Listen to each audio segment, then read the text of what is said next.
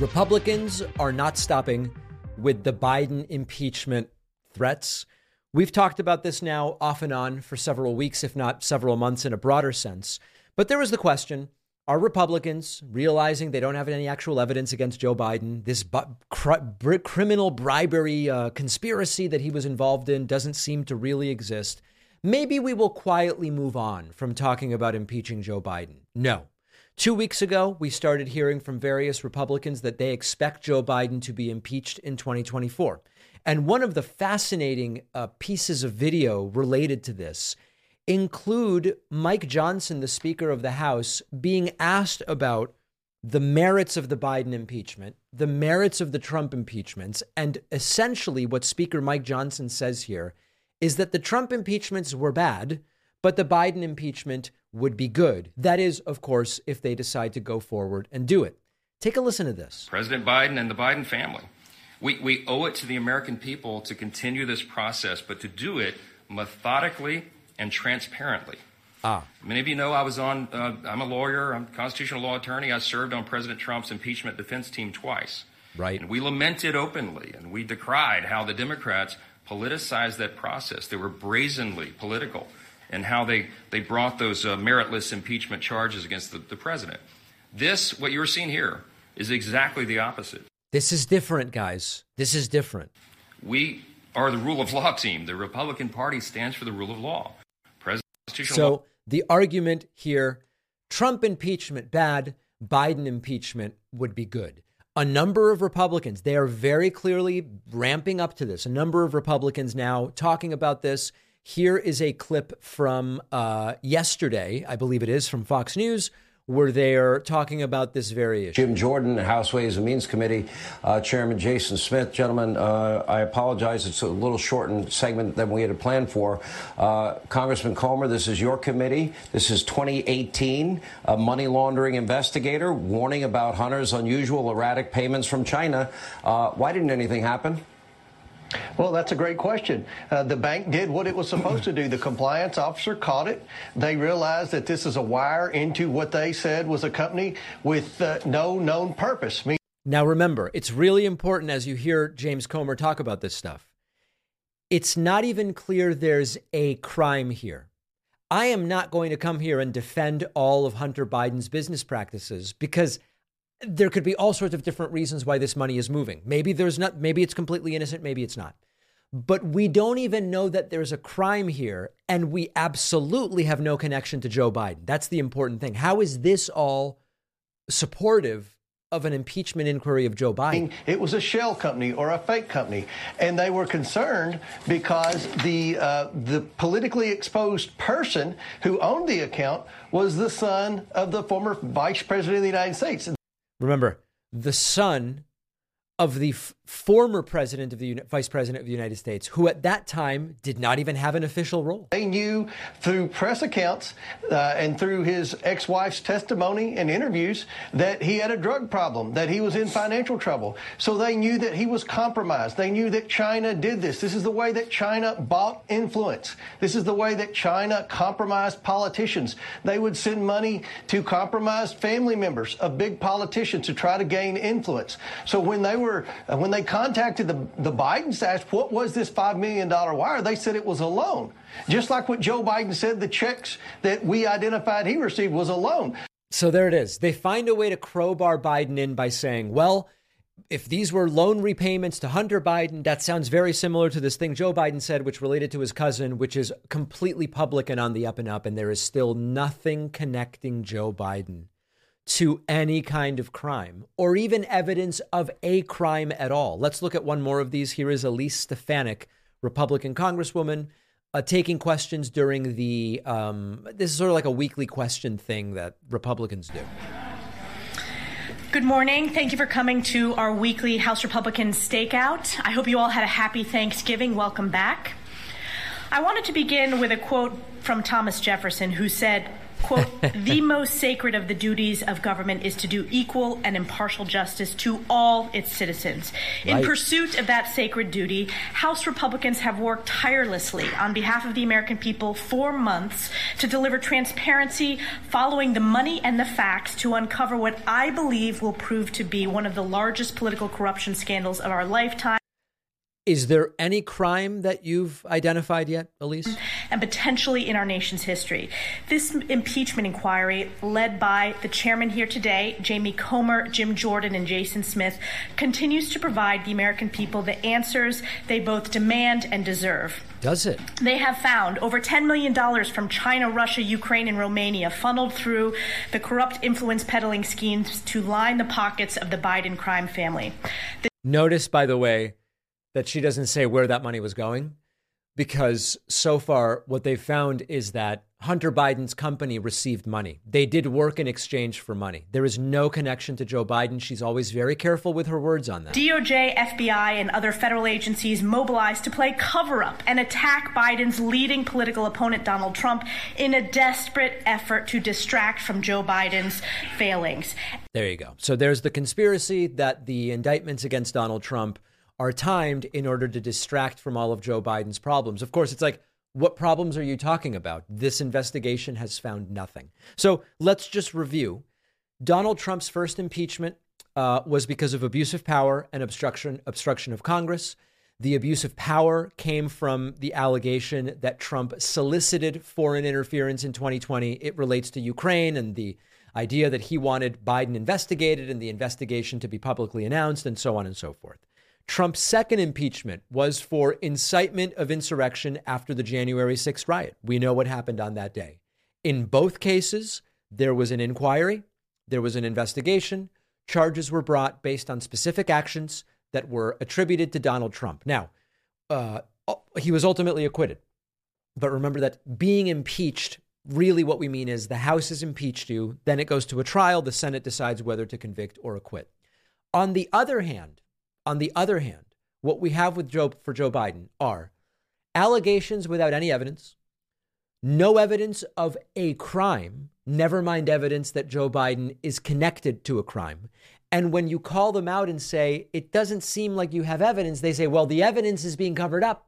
They're stonewalling us. We believe, we expect, we are thinking that this is what we are going to find when we investigate.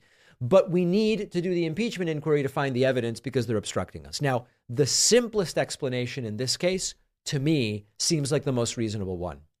They haven't found evidence that in his 40-plus year public career, Joe Biden committed a crime because Joe Biden didn't commit any crimes. I would be the first to say if evidence of a crime was brought forward, that's something he needs to be held accountable for. At this point in time, they have nothing. It is not stopping them. And it is yet another thing that's on the table. If Republicans do well in 2024, they almost certainly will impeach Joe Biden if he wins re-election and Trump does not. And so this is not just about November from the standpoint of the Oval Office. It's about November from the standpoint of the Senate, the House of Representatives. They don't care that they don't have evidence. They are actually using that to say it must be covered up, so therefore we need to do more. I want to play a video for you that I think is super interesting. Our friends over at Midas Touch edited this together. Joe Biden was taking questions 2 days ago, and he was asked about proposed cuts from Republicans and Kevin McCarthy. And what is really interesting about this is that Joe Biden turns around. Some are calling it a gotcha question. Some are calling it an uninformed question, whatever the case may be. Joe Biden turns it around and makes it clear that the entire premise of Republicans complaining that Biden won't give them the cuts they want is very silly. Listen to this, how Biden really does handle this very well. Speaker McCarthy said that he asked you numerous times if there was anywhere in the federal budget for cuts, but he did not give an answer. So is there I got a specific answer. Got a specific answer again today. Which is what? The first, you didn't listen either, so why should I even answer the question? We cut the deficit by $160 billion, B-I-L-L-I-O-N, dollars on the Medicare deal. We cut the deficit by raising the tax on people making 55 corporations that made $40 billion to 15%, and the list goes on. So, but in terms of what he is proposing, is there any room for negotiation? What's he proposing? Did he tell you? So this is very well handled, because the reporter is running with the line, Joe Biden's not considering any of our cuts. He doesn't even want to look at what we're proposing. He's not even going to look at it. And Joe Biden turns it around and said, what is the substance of these cuts? I mean, do you even know, or are you just repeating what Kevin McCarthy told you? No, I'm not being facetious. Did he tell you what he's proposing? He was talking about the bill. Yeah, but what does it propose? Do you know? I'm not being a wise guy. You all are very, very informed people. Do you know what that bill cuts? There is a long list of things that it cuts. No, it doesn't say. It says, does it say what it's going to cut? Or just say generically it's going to cut? Exactly. This is a classic from Republicans. We have all these cuts we're proposing, and he's not even willing to listen to any of them. Well, you're just generically saying we're going to cut $10 billion, whatever. When we hear from many of these Republicans similarly that they have a proposal for X, and Biden won't even listen to the proposal. Well, what is the proposal? What's in the proposal? And this is how Republicans will operate. They will feed journalists questions based on no real information. And then when you actually look into the details, you go, oh yeah, what are they actually proposing to cut? They do this with regulations. We have proposed cutting 2,000 regulations. I'm going to cut 2 regulations for every new one, or whatever the case. What exactly are you looking to cut? Generically saying regulations doesn't tell us whether these are worthy regulations or not. The number of regulations, by the way, also doesn't tell us their merit. Just because you can find what does it even mean to cut a regulation? This is very well handled. And what I would like to see, what I would prefer, would be that the reporters ask Kevin McCarthy, what are you asking for? So that then they are more informed when they go to Joe Biden. And then maybe you could actually get Joe Biden to say, oh yeah, here's 6 things they want to cut. Here's why it doesn't make any sense whatsoever. Nicely done by Joe Biden. I don't actually know who this reporter is. She sounds perfectly nice. It's not a personal attack, but she is taking a talking point from Kevin McCarthy and then making it a question to the president with no actual evaluation or analysis. That's exactly what Republicans want. Joe Biden was smart to interfere with it. We're going to take the quickest of breaks, and then we'll be back with much more on the Friday show. If you sit all day long while you work and you've never tried a desk that can transition between sitting and standing, it really is a game changer. I've had an uplift desk for a while. I use it every day to record the show, prepare for the show, do my office work. I'm sitting at an uplift desk at this very moment, and I've been using uplift desks for many years. We wanted them to be a sponsor, and we finally were able to make it happen. Standing while I work helps me get the creative juices flowing. I feel more productive. I'm focused. I'm more alert. And it's also healthier. I'm just moving around more. My circulation is better, which is just good for your health. I use the uplift standing desks because they don't wobble. Totally stable, even with all of my show equipment on them. The build quality is just tremendous. And you can completely customize the desk by choosing from over 100 desktop choices, hundreds of accessories. I have a whole bunch of them, including a USB hub and a keyboard tray and all sorts of things. They have free shipping, free returns, free return shipping, and an industry-leading 15-year warranty.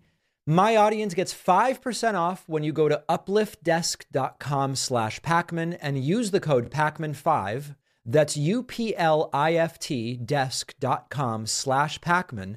Then use code Pacman5 for 5% off. The info is in the podcast notes. One of our sponsors today is BetterHelp.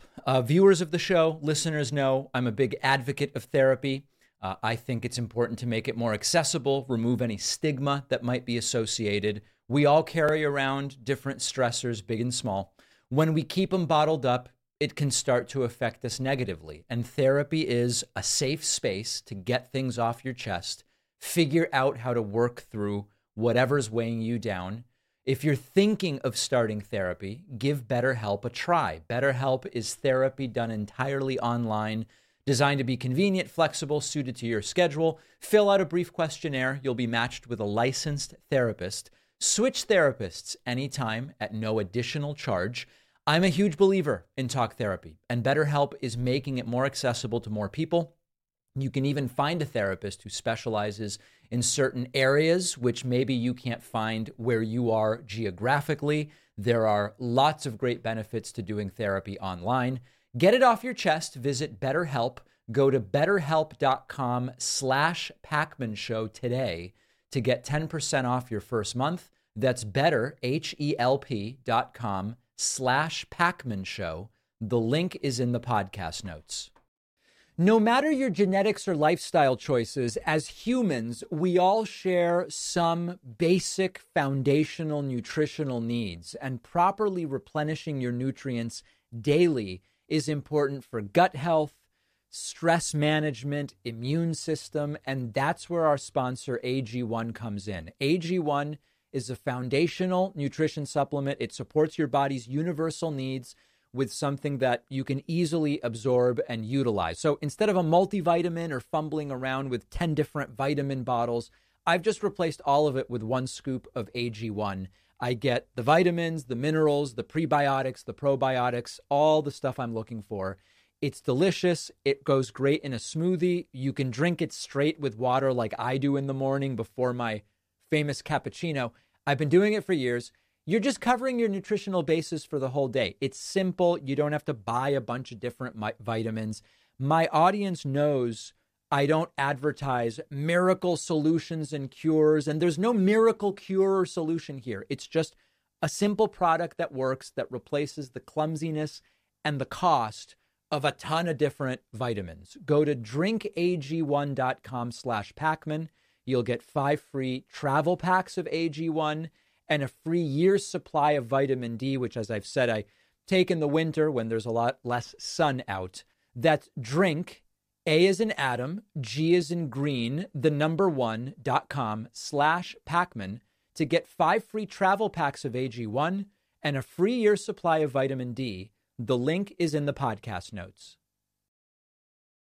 The David Pacman Show is an audience-supported program. We depend on people who watch a YouTube video, listen to a podcast, whatever the case may be, who sign up at joinpacman.com. We completely control this membership experience, so nobody can algorithmically shut us down or whatever the case may be. We also do a daily bonus show for our paid members. The show is available hours earlier to our members than to everybody else, and it really is very, very affordable. You can once again sign up at joinpacman.com. Let's hear from some people in the audience. We take calls on the Friday show via Discord. You can find our Discord at davidpacman.com/Discord. And people are welcome to ask me about absolutely anything they want. Let's start today with Greg from New Jersey. Greg, what's going on? What's on your mind today? What can I do for you? Greg from New Jersey, please accept my invitation to join the program. Greg? Hello, David. Hi. First time, long time. I had a question about this. All right, Greg, your connection is not good enough to do this right now, so I am unfortunately going to have to let you go. Let's go next to Justin in Arkansas. Justin in Arkansas, welcome to the program. What's on your mind today? Kick us off here, hopefully with a strong connection. Hey, David, can you hear me? Yes, I can. Hey, David. I've been in Arkansas since 2009.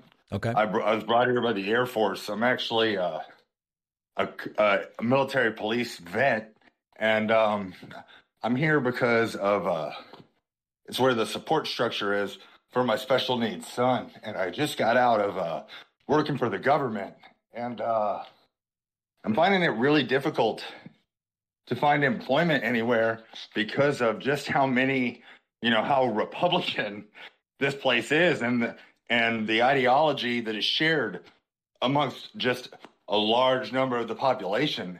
And my question to you is a huge one, is like, what do we do in these states that are just so dominated by like MAGA Trumpism? Yeah. Like where progressive Democrats are such a small minority.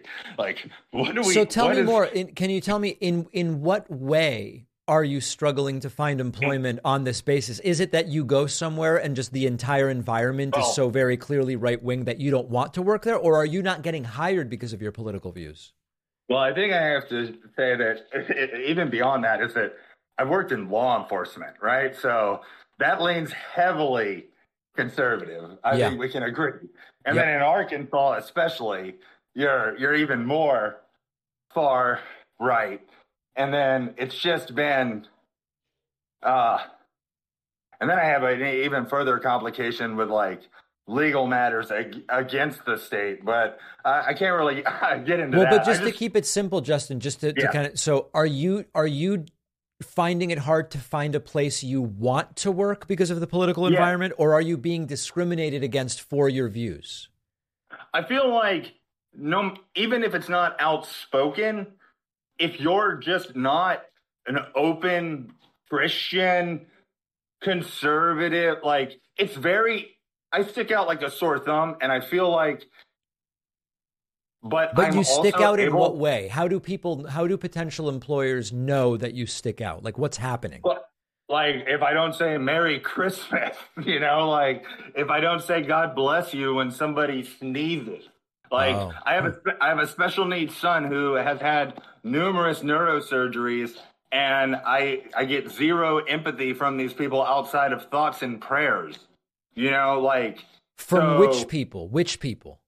Like state leadership. Like I worked for the government of the state of Arkansas. It's pretty difficult. I guess my broad question that I wanted to ask David was just like, what hope is like to gather and like organize and places like Mississippi, Alabama, Louisiana, where you are actually just you're stuck financially, you're stuck, just by economics. Like, listen, I wish I had a specific solution for you. I don't, of course, but I think at a certain point, it's a matter of kind of determining what is it that you can or need to do for your family. And for some people, they might say, well, what I need to do is I need to move to a different state, for example. I'm not suggesting you do that, but I think everybody kind of has to figure out, in my particular situation, what, if anything, is there that I can do? And maybe your future is in Arkansas. Maybe it's not. I wish I had better advice. I know, David. I mean, listen, long term, everybody would benefit from more people like you going to Arkansas and changing the political system, right? That's a longer term solution. Short term, you've got to do what you've got to do for your family to some degree, so there's a conflict here. There is. It's just unfortunately being bound by my child has special needs, and that requires an enormous amount of a support structure. I guess I've just had a very hard time finding like-minded individuals, and I love listening to your program. I was just happy to be able to get through and talk to you, even if you weren't able to provide me with an answer. I listen to you daily, man. I'm a big fan. Appreciate it. I appreciate everything you put out, and it's hard when you feel isolated, and it's nice to hear a voice that echoes sentiment that I agree with. So I appreciate. Well, I appreciate that, Justin from Arkansas. Great to hear from you, and hope that you get it figured out and that it improves. But it is definitely a complicated situation. Let's go next to. I don't know. How about I can't even see the name. Who's this from New Jersey?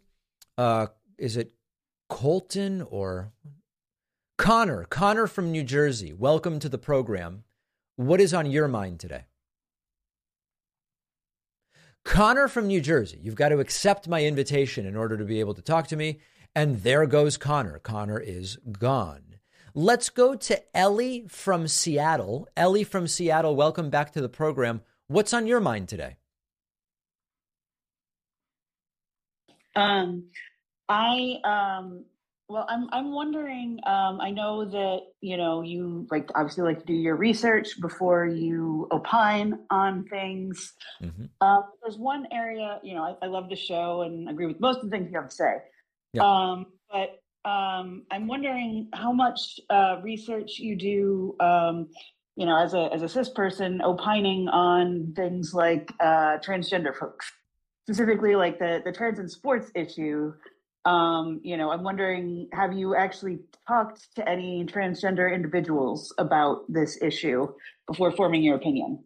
Well, I've not talked to any trans or cisgendered individuals in the sense that I'm doing my research by reading the things people write, by looking at studies that have been done, or I don't know. I guess I don't know if you're asking, do I take any special precaution when researching trans issues as opposed to any other issue? I mean, I try to research every issue I talk about. I'm not sure. Let me put it a different way. Is there something specific I said that didn't sound well researched to you? Well, I mean, I think, obviously you're right that, the issue of trans folks in sports is very nuanced, okay. But I think the right wing, wanting to exclude trans folks from sports is pretty blatantly, rude's not the right word. Well, it's not really just all trans people that they want to exclude from sports. They're really focused on trans women, right? Like, I don't hear anything about we need to deal with trans men in sports. They seem obsessed with trans women in sports. Is that fair? But sort of similar to trying to ban drag shows. Right. It's about way more than just trans women in sports or drag shows. It is trying to regulate and dehumanize these people. I guess the biggest question I have for you, I don't think, at least in my recollection, I've been watching for a couple of years now, but I don't think you've had any trans guests on the show. I know you did an interview with, was it Pandora Box, but that didn't even make it onto the regular show. Yeah, we've had a couple of trans guests on the show. I mean, the thing is, Ellie, for this show, trans issues aren't like the biggest thing. So in general, I mean, it's also, I don't think I've had a guest on in the last many years on, a whole bunch of different issues. I guess I'm trying to figure out, is there a criticism here? Is it that I don't sound well researched about a particular thing I said, or is it that you're not happy with the representation of guests on the show? Or tell me what I'm doing wrong so I can try to correct it. I think sometimes when you do talk about trans issues, it seems like that there might be some more research that you need to do. Like, for example, I think you were talking about the women's sport or the sports issue at this point, but in fact, trans women do actually experience periods, or at least period-like symptoms, PMSing. You said something about, trans women not getting periods, and that's actually not correct.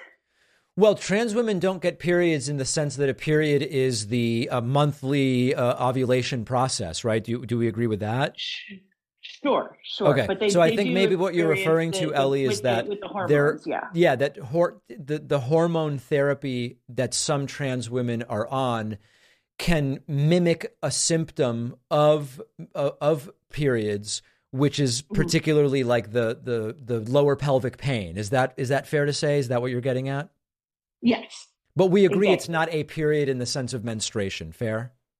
Correct. Yes. Okay, so it sounds like we're on the same page on that. I guess I in the interest of getting to other callers, is there anything else specific that you feel I've said that's wrong about this issue? Comes to mind. I just wanted to, bring it to your attention and suggest maybe, I know sometimes you talk to experts on things, and this might be an issue you want to speak to, someone who is transgender, since you're not. Okay, that sounds. I mean, in general, it's just not. Like, trans issues aren't the top issue for this show.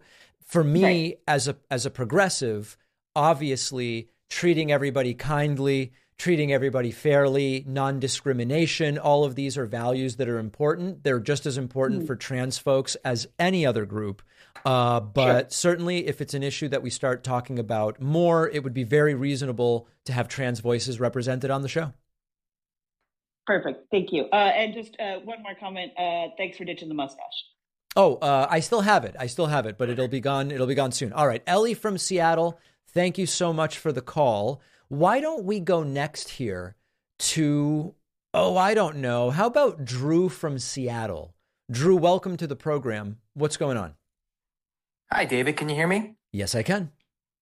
David, I have a couple questions about Biden's student loan forgiveness. The first of, do you think he's going to try to make a push towards anything prior to the election? Or at this point, is he going to say, I've made my attempts, I did what I could, and maybe do something if reelected? My instinct is that Biden may do one more thing on student loans in like August, September, try to time it in a way that maybe it's beneficial for him. But the truth is, Biden has done more student loan forgiveness, both measured as by number of dollars and by number of debtors, than any president in the history of the United States. So interestingly, I wasn't super optimistic when it comes to Joe Biden and student loans. He's actually done way more than any other president. I find it very interesting. And another question about his loan forgiveness plan, the one that ultimately failed, didn't go through the Supreme Court.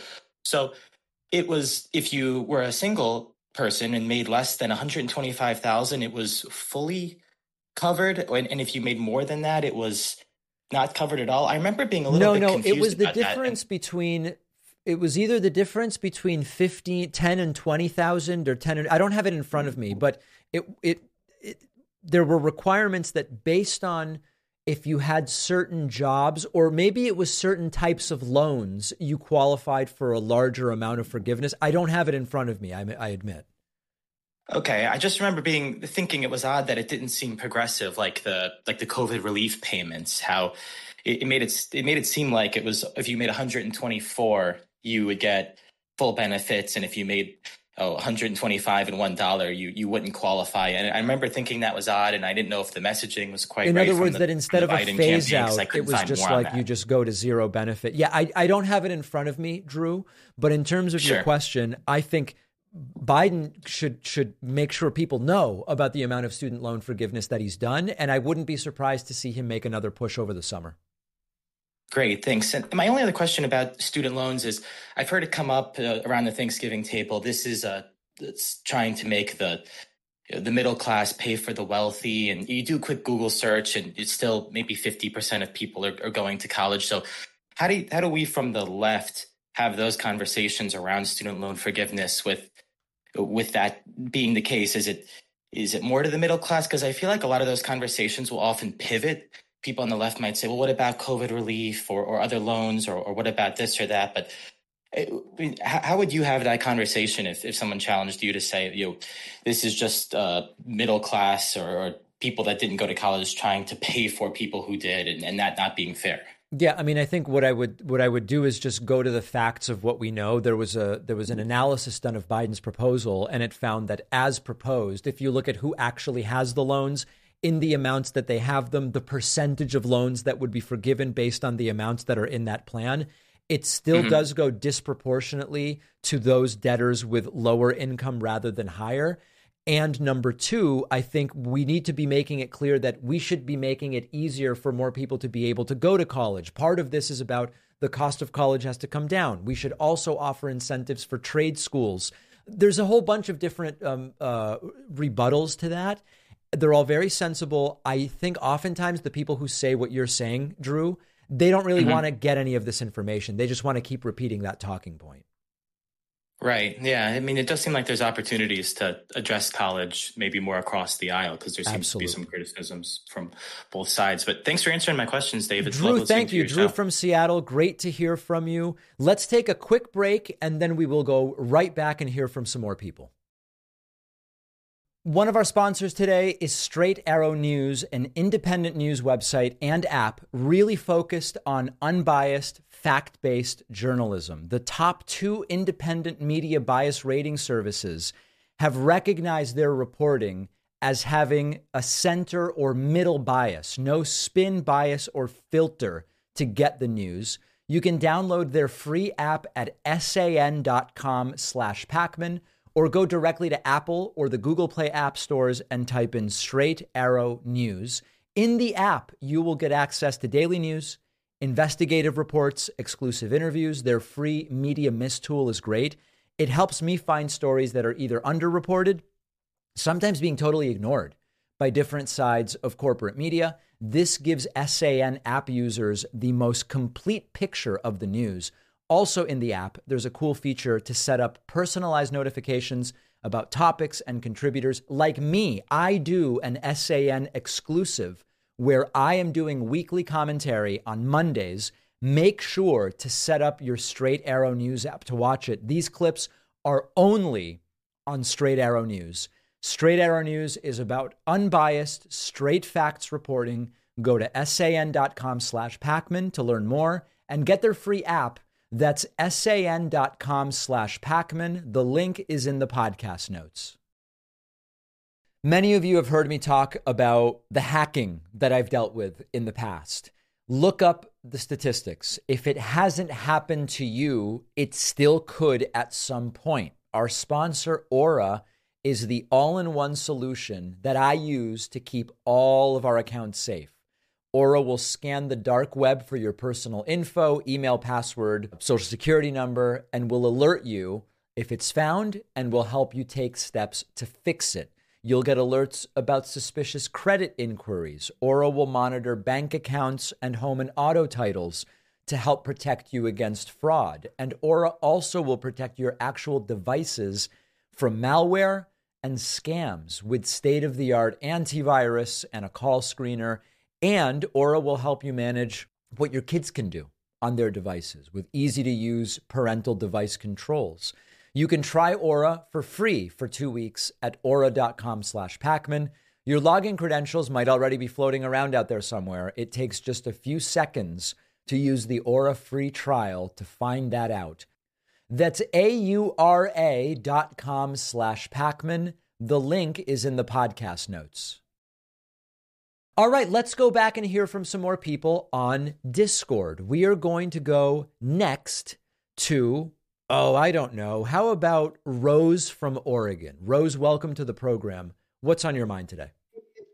I'm curious. Do you think that when Democrats write articles about polls saying we should freak out, i.e. David Axelrod, that someone's got to them? Maybe somebody was like, I'll cut you a check to write this stupid op-ed. No, just doesn't make, there's no evidence of that. And it doesn't even seem like there's really a monetary value to attach to it in that transactional way. I don't think that that's the case. Now, David Axelrod may get paid for writing op-eds in general. He may be on some kind of contract to write op-eds, but I don't think that anybody's going and saying, "Hey, I'll slip you $30,000 if you write that." It's got to be like $100, right? Yeah, I have no reason to think that that's going on. It just seems so goofy that it's like, why are you guys doing this? Why aren't you just talking about positive things that have taken place? And listen, I don't think there's anything wrong with recognizing Biden 2024 is not God's gift to Democratic candidates. It's okay to say, okay, there's a lot of ways in which Biden is not the ideal candidate. At the same time, you've got the power of incumbency, so far a pretty good economy, and a lot of people who, if they say, hey, you get a chance to do 2020 again, are you going for Trump this time, are going to say, hell no, I'm going to be out there making sure it doesn't go to Trump. So I don't think it's the end of the world the way some people do. I could be wrong, Rose, right? Maybe I'm wrong and Biden gets blown out of the water. I just don't see it. I think that it would completely ignore incumbent elections in the past. Right. I feel like everybody is just like they've zapped their brain and forgot what we do with incumbents. Well, people are saying it's different. We've never had an incumbent who was so old and seemed low energy or whatever the case may be. Yeah, we've also never had a situation in which a former president lost re-election and then is running again while facing 4 criminal trials. I mean, it's unprecedented in every sense of the word. I went to work for somebody that was 86 when I went to work for them, and they were sharp as a tack. And people were like, well, what if he dies? And here he is, 96, still kicking, so it's like the guy, he didn't even get old till he was 92. That's when he slowed down. And listen, Biden and Trump are almost the same age. Trump's obese. I go with Biden on the health issue of longevity. That's what the actuaries are saying when they look at it.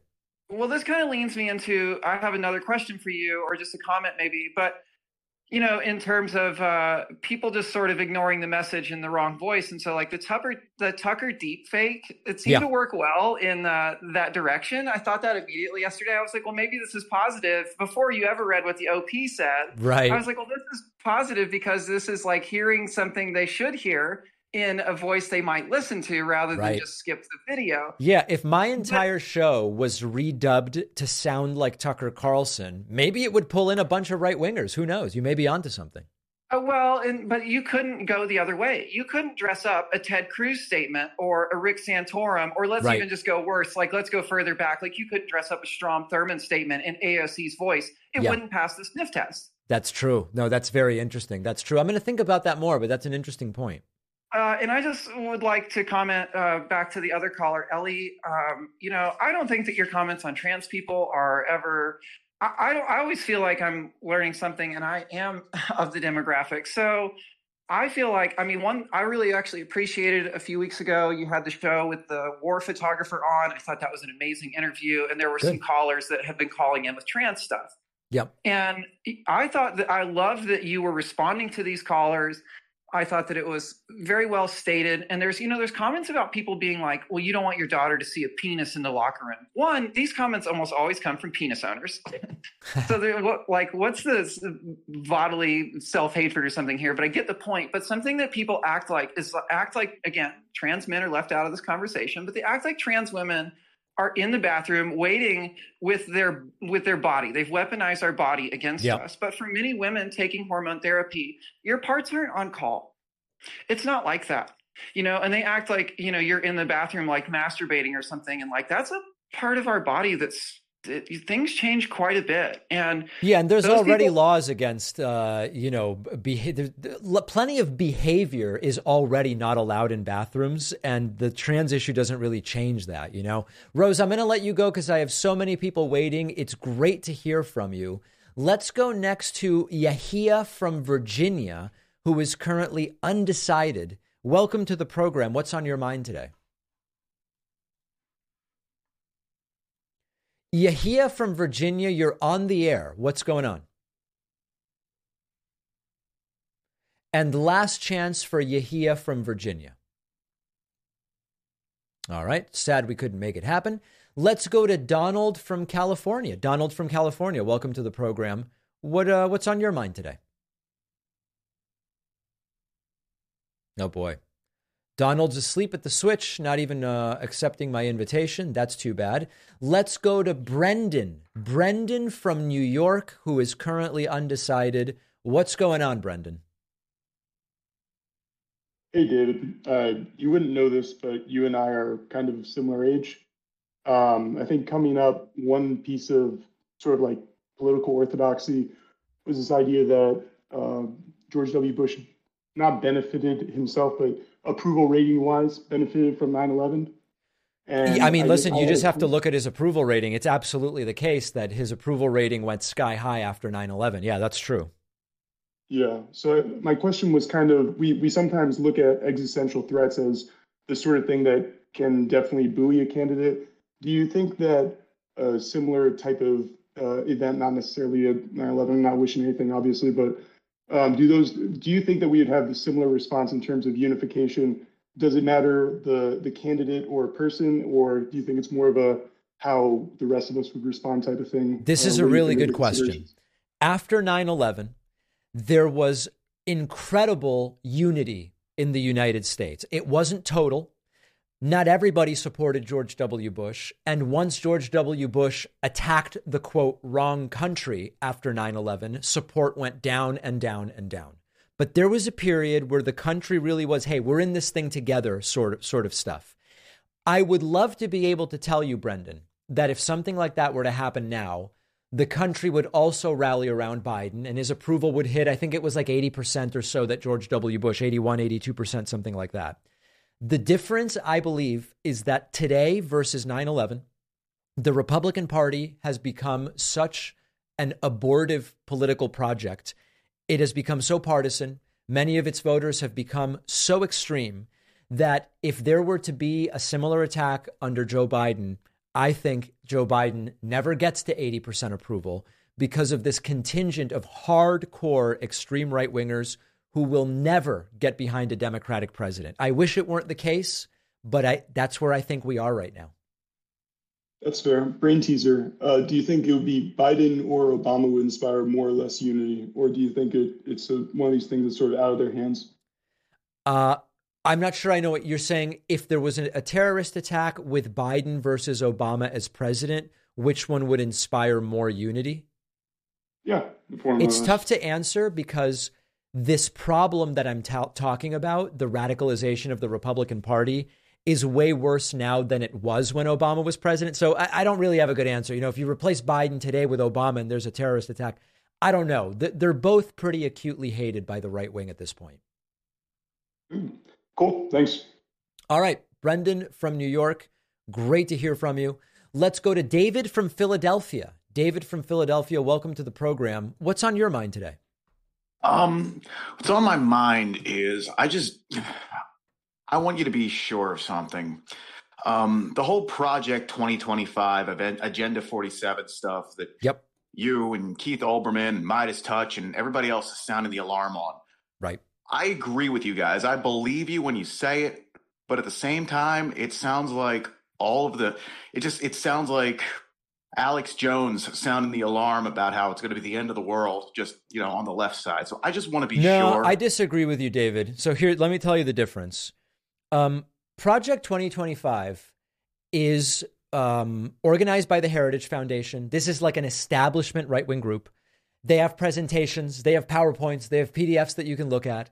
There are dozens of sources that are speaking on the record to media outlets and saying, I've been at these meetings, here's the plan. And the stuff that is in there, it's not, we're going to put everybody in FEMA camp stuff. It's really practical stuff.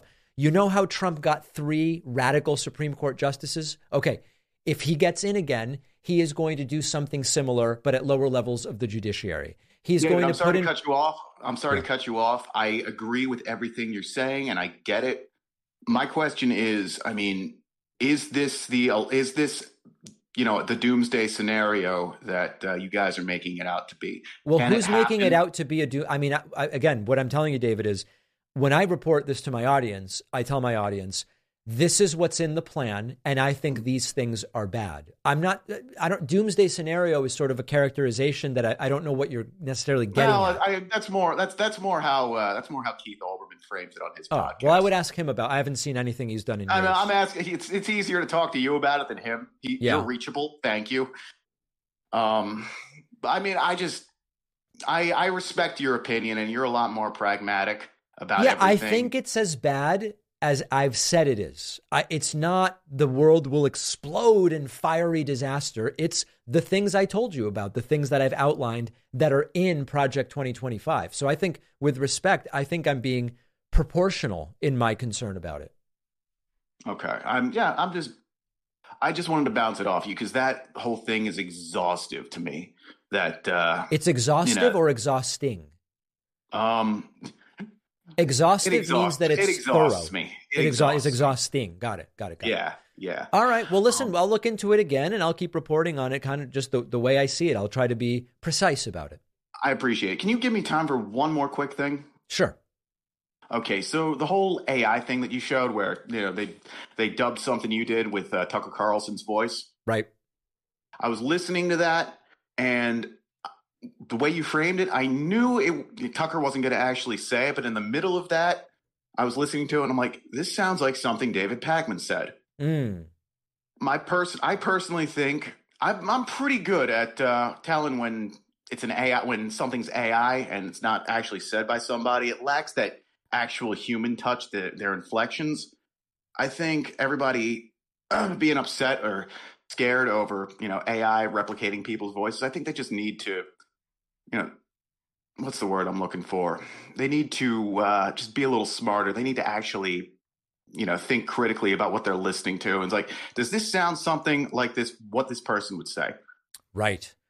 All right. I agree with that. David from Philadelphia, thank you so much for the call. Let's go next to Sarah Beth from Washington. Sarah Beth from Washington, welcome to the program. What's on your mind today? Oh, Sarah Beth, you've got to accept. There you go. I just wanted to know what you do with your latkes. My family does applesauce and sour cream together. So how do you eat them? I find the mixture of applesauce with sour cream a little bit off-putting, to be perfectly honest, Sarah Beth. I'm really just an applesauce guy with my latkes. Do you use the cinnamon applesauce or you just plain? Oh, God, no. No. Absolutely not. Just plain applesauce, please. Okay. And then what are your favorite donuts for the holiday? I don't really eat donuts, I'll be honest. What do they have? I guess I don't even know. I don't know. Give me a couple options and I'll pick one. Well, every year I make the traditional jelly, and then my son likes the Nutella ones, so I make those. My family sometimes makes cream filled because they're weird, but I mean, I've never had a Nutella donut. That sounds pretty good. He likes it a lot. He's autistic and he loves Nutella. So all right, well, can't argue with the success of the product. That's for sure. Yeah, I hope you have a happy holiday, and thanks for your show. All right. Thank you so much. There is Sarah Beth from Washington, and a great note on which we can wrap calls for today. We will take calls again. It'll just have to be on next week's show. Have you seen these people search sites? It's a big data privacy problem in the United States. They publish personal profiles on millions of Americans for people to see. It's crazy. They can show your address, your internet activity, license plate can be there. Even your political and religious beliefs. People buy and sell this information about you. And sometimes it's even shown online for free without you being aware. Our sponsor, Incogni, is a powerful platform that will simplify this whole process for you. You create an account on Incogni. Within a minute, they go to work getting your data taken down from these data broker databases. They'll keep you updated every step of the way. They'll handle disputes or websites that try to refuse to take your info down. It can cut down on robocalls. It can make you less susceptible to scams. Even identity theft is a risk that they can help mitigate. Folks, you do not want this type of personal information floating around out there. Let Incogni take care of it for you. The first 100 people to use the promo code PACMAN get 60% off when you go to incogni.com/PACMAN. That's incogni.com/Pacman. Use code Pacman for 60% off. The info is in the podcast notes. People in my audience who sometimes struggle with sleep. You know you've got those habit-forming prescription medications, which sometimes have side effects. You've got your herbal remedies that often do nothing. That's why the go-to can be melatonin, which is clinically proven to work and without the side effects and the grogginess. Our sponsor, Beam, makes delicious nighttime hot cocoa drinks called Dream with melatonin to help you get to sleep. Melatonin can also help correct circadian rhythm disturbances to get your schedule back on track. Like, for example, if you have jet lag. Beam's Dream Hot Cocoa with melatonin comes in great tasting flavors like mint chocolate chip, chocolate peanut butter, sea salt caramel, or caramel. Come on. No sugar added, sweetened with monk fruit. Only 15 calories per serving. My favorite is cinnamon cocoa. I'll just be upfront. It's great to have before bed sometimes. It's hot, very flavorful, but not overly sweet. It's just a soothing way to wind down like an hour before going to bed. If you want to try Beam's best-selling Dream Powder, take advantage of their biggest sale of the year. Get up to 50% off for a limited time when you go to shopbeam.com/Pacman. That's shopbeam.com/Pacman for up to 50% off. The link is in the podcast notes. All right, it's time for Friday feedback. On the Friday show, we'll look at emails and Reddit posts and Twitter messages and YouTube comments and the entire thing and see if we can get, make heads or tails out of some of the different things that are said by people. So let's look at some of these. First message today came from Aaron Euler and says, this is about the abortion debate to the extent that there is one. Why can't the two sides just use the heartbeat as the deciding factor and settle this? We call someone dead when their heart stops beating, right? What a waste of time and energy. Well, unfortunately, this would not be a good idea. Saying, well, you can have an abortion up until there's a heartbeat and then not beyond that doesn't actually make any sense. First of all, you can detect a fetal heartbeat now with modern technology as early as 6 weeks into a pregnancy. Many women don't even know that they are pregnant yet. So the fetal heartbeat idea for determining when you can and can't have an abortion is one of the most reactionary anti-choice things you can do. If you have a plus minus a week on your period and you're a week late, you could essentially end up being 5.5 weeks pregnant before you miss your period. And then you wait a little longer. And it's completely not practical. It doesn't really allow women to make the decisions that they should be allowed to make. Secondly, the fetal heartbeat is really not the developmental milestone that many people think it is. A heartbeat is a sign of life that is developing, but it's not indicative of viability in any way. Viability, meaning the point at which a fetus can survive outside the mother's body, is between 24 and 28 weeks. I think there's some record where there have been some 22-week or something like that emergency type situations, might even be under 5.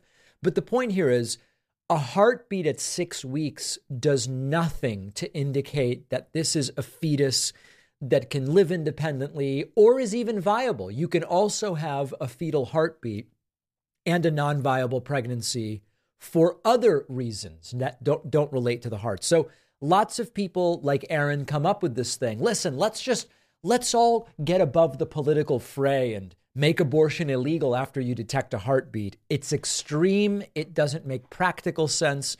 And it also doesn't make any medical sense. Here's a message. This is a post on our subreddit from Lumen Walters Reborn about the Vivek interview, which was before the Thanksgiving break, but we're catching up on this stuff. And says, this Vivek interview is wild. I wish the video was up so I could have seen his smug face while his assertions collapse under basic questioning. Absolutely insane assertions that there's some machine or puppet masters behind government leaders. What a sad, unhinged little man. Also, how does he think the party of Unite the Right is ever going to nominate a man of color? I hope that was this is the last we see of him after he loses. He also claims he will be top 3 in Iowa. Ha ha ha. Yeah, Vivek's not going to be top 3 in Iowa, but I would stop. This is basically accurate. Where I would stop short is I don't know that the right will never nominate a man of color. They're just not going to do it in 2024. It was never going to be Tim Scott. It was never going to be Vivek Ramaswamy. Could they go with Nikki Haley, who is an Indian woman? Unlikely, but maybe. I think it's the least unlikely of the options that remain. Louisa says Michelle Obama in 2024 with a heart. Now, there's two sides to the Michelle Obama 2024 thing. There are people who really like Michelle Obama and just want her to run. They think she'd be a great president. On the other hand, there's the people who believe that Michelle Obama is going to be injected like bleach into the race once Joe Biden can no longer even speak due to dementia. And it's sort of like a right-wing conspiracy thing. I think the important reminder is Michelle Obama has said she doesn't plan to run for president. Now, Vivek Ramaswamy said to me, I don't think it's up to her. The idea that someone's going to force Michelle Obama to run for president is pretty silly. But whether you like Michelle Obama or you don't, if you're waiting around for Michelle Obama to be the 2024 nominee, I think you'd better not be holding your breath. That's my suggestion. Ron Lugbill says, according to 538 average of polls, Chris Christie is at 3%, lower than Marianne Williamson, but he is all over the media, so your argument fails. Well, there's a difference, which is Democrats are not running a primary, okay? It's not a question of opinion, and it's not a question of whether we want a primary. The difference is the reason Chris Christie is getting more attention than Marianne Williamson is that Republicans are running a primary and they are having debates. And so Chris Christie is at the debates. He's on TV. Then he gets interviewed. Marianne Williamson is in a primary that the DNC is refusing to run. That doesn't mean she's not allowed on the ballot. It doesn't mean she's not allowed to run. As I've said, if she wants to run, she should run. Everybody should. But it's not a matter of opinion that Chris Christie is in a contested primary with debates and Marianne Williamson is not. That's the point. Even if we wish it to be different, that's the difference. Ralph wrote in and says, you are so judgmental and you lack wisdom. He was very successful and did it with grace. He will win at every avenue you Democrats throw at him. Count on it. He is a first-class businessman and one hell of a president. You are sinking with your party, Dave. Couple different things. Trump was not successful as president. And when you ask people, tell me Trump's successes, they either lie or they don't know, can't list any. Okay. Secondly, I am not a Democrat. So the idea that I'm sinking with my party, I voted for Biden over Trump because I thought he was the better choice. And as I evaluate it in a completely objective and empirical way, I see Joe Biden doing a fine job. And then as far as Trump being a first-class businessman, I think the record is pretty clear on that. Not so much. Now, here's a counterpoint. Here is Reflex Point on the subreddit asking, do we underestimate Joe Biden? This is Reflex Point now. While I do share the worries everyone has about Biden in 24, one thing that does make me feel better is he always outperforms expectations. It seemed like he didn't have a shot in 2020. He managed to come up from behind and take first place, even though he supposedly has dementia. Everybody said Bernie was going to destroy him in the debates. Bernie did not. Everyone said Trump was going to destroy him in the debates. Trump did not. People said Tara Reade, this is the woman who accused Biden of sexual harassment or assault, I believe. People said Tara Reade was the end of his candidacy and he should step down. He powered through it while remaining a gentleman. They said he doesn't know where he is and he can't give a State of the Union speech. He wittily tricked Republicans into agreeing not to cut Social Security. He's gotten more legislative accomplishments than anyone in recent history. Trump only had 1 in 4 years. 1. I could go on, but you get the point. People have been underestimating Biden for 4 years, and they have been wrong every time. I think that this is someone looking at the facts and trying to make an assessment. And I think that it is a completely reasonable assessment to make, but it is also not predictive of the future. The fact that Biden did overperform in the past is not proof he will overperform in the future. So once again, my recommendation is make sure you're registered and plan to vote no matter what you expect. Fit Dad says, I fully agree with you, but every time I notice In God We Trust on my money, I wonder if we've ever had proper separation of church and state.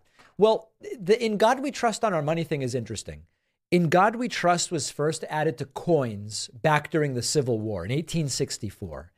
And there was increasing religious sentiment in the U.S. at the time. During the Civil War, a lot of Americans, because it was so crazy, turned to religion for comfort or for guidance or for whatever that may be. That led to more calls to include In God We Trust on currency. It was inscribed on the 2-cent coin starting in 1864. It then was added to paper currency much later. In 1955, there was a law mandating its inclusion. And It is true that it doesn't really make sense to have that, but it doesn't change that we still have a Constitution and we still have a Bill of Rights. And so let me put it this way, Fit Dad. If all we have to suggest that there is not separation of church and state is that our dollar bills and coins say "In God we trust," that, in my mind, doesn't trump everything that's in the Constitution and in the Bill of Rights. I think that's where I would leave it and what I would say. JP Dalby says, are you really saying you're happy with the state of our country since Biden took office? Did you forget that Trump had the Middle East in peace during his term? Well, first of all, that's a lie. Trump did not have the Middle East in peace. Saying I'm happy with the state of the country. In a country of more than 330 million people, we always have serious problems that we need to deal with. And that continues to be the case today. But if I zoom out a little and I say, how's the employment situation now? It's better. How's the stock market doing? It's doing fine. How's wage growth? It's pretty good. How's inflation? It's down to 3.2%. How are our relationships with our historical and traditional allies around the world? Much repaired from when it was Trump. It's not about, oh, I'm so happy the world is perfect. The country is perfect. It's about, let's just evaluate these things one by one. And when we do that, it becomes much harder to get away with these sort of blanket statements that JP Dalby is making. Tell me something specific that's not going well. I might agree with you. Or if I don't, I'll tell you why. We have a fantastic bonus show for you today. Sign up at joinpacman.com. Get instant access. We'll have that, and then we'll be back Monday.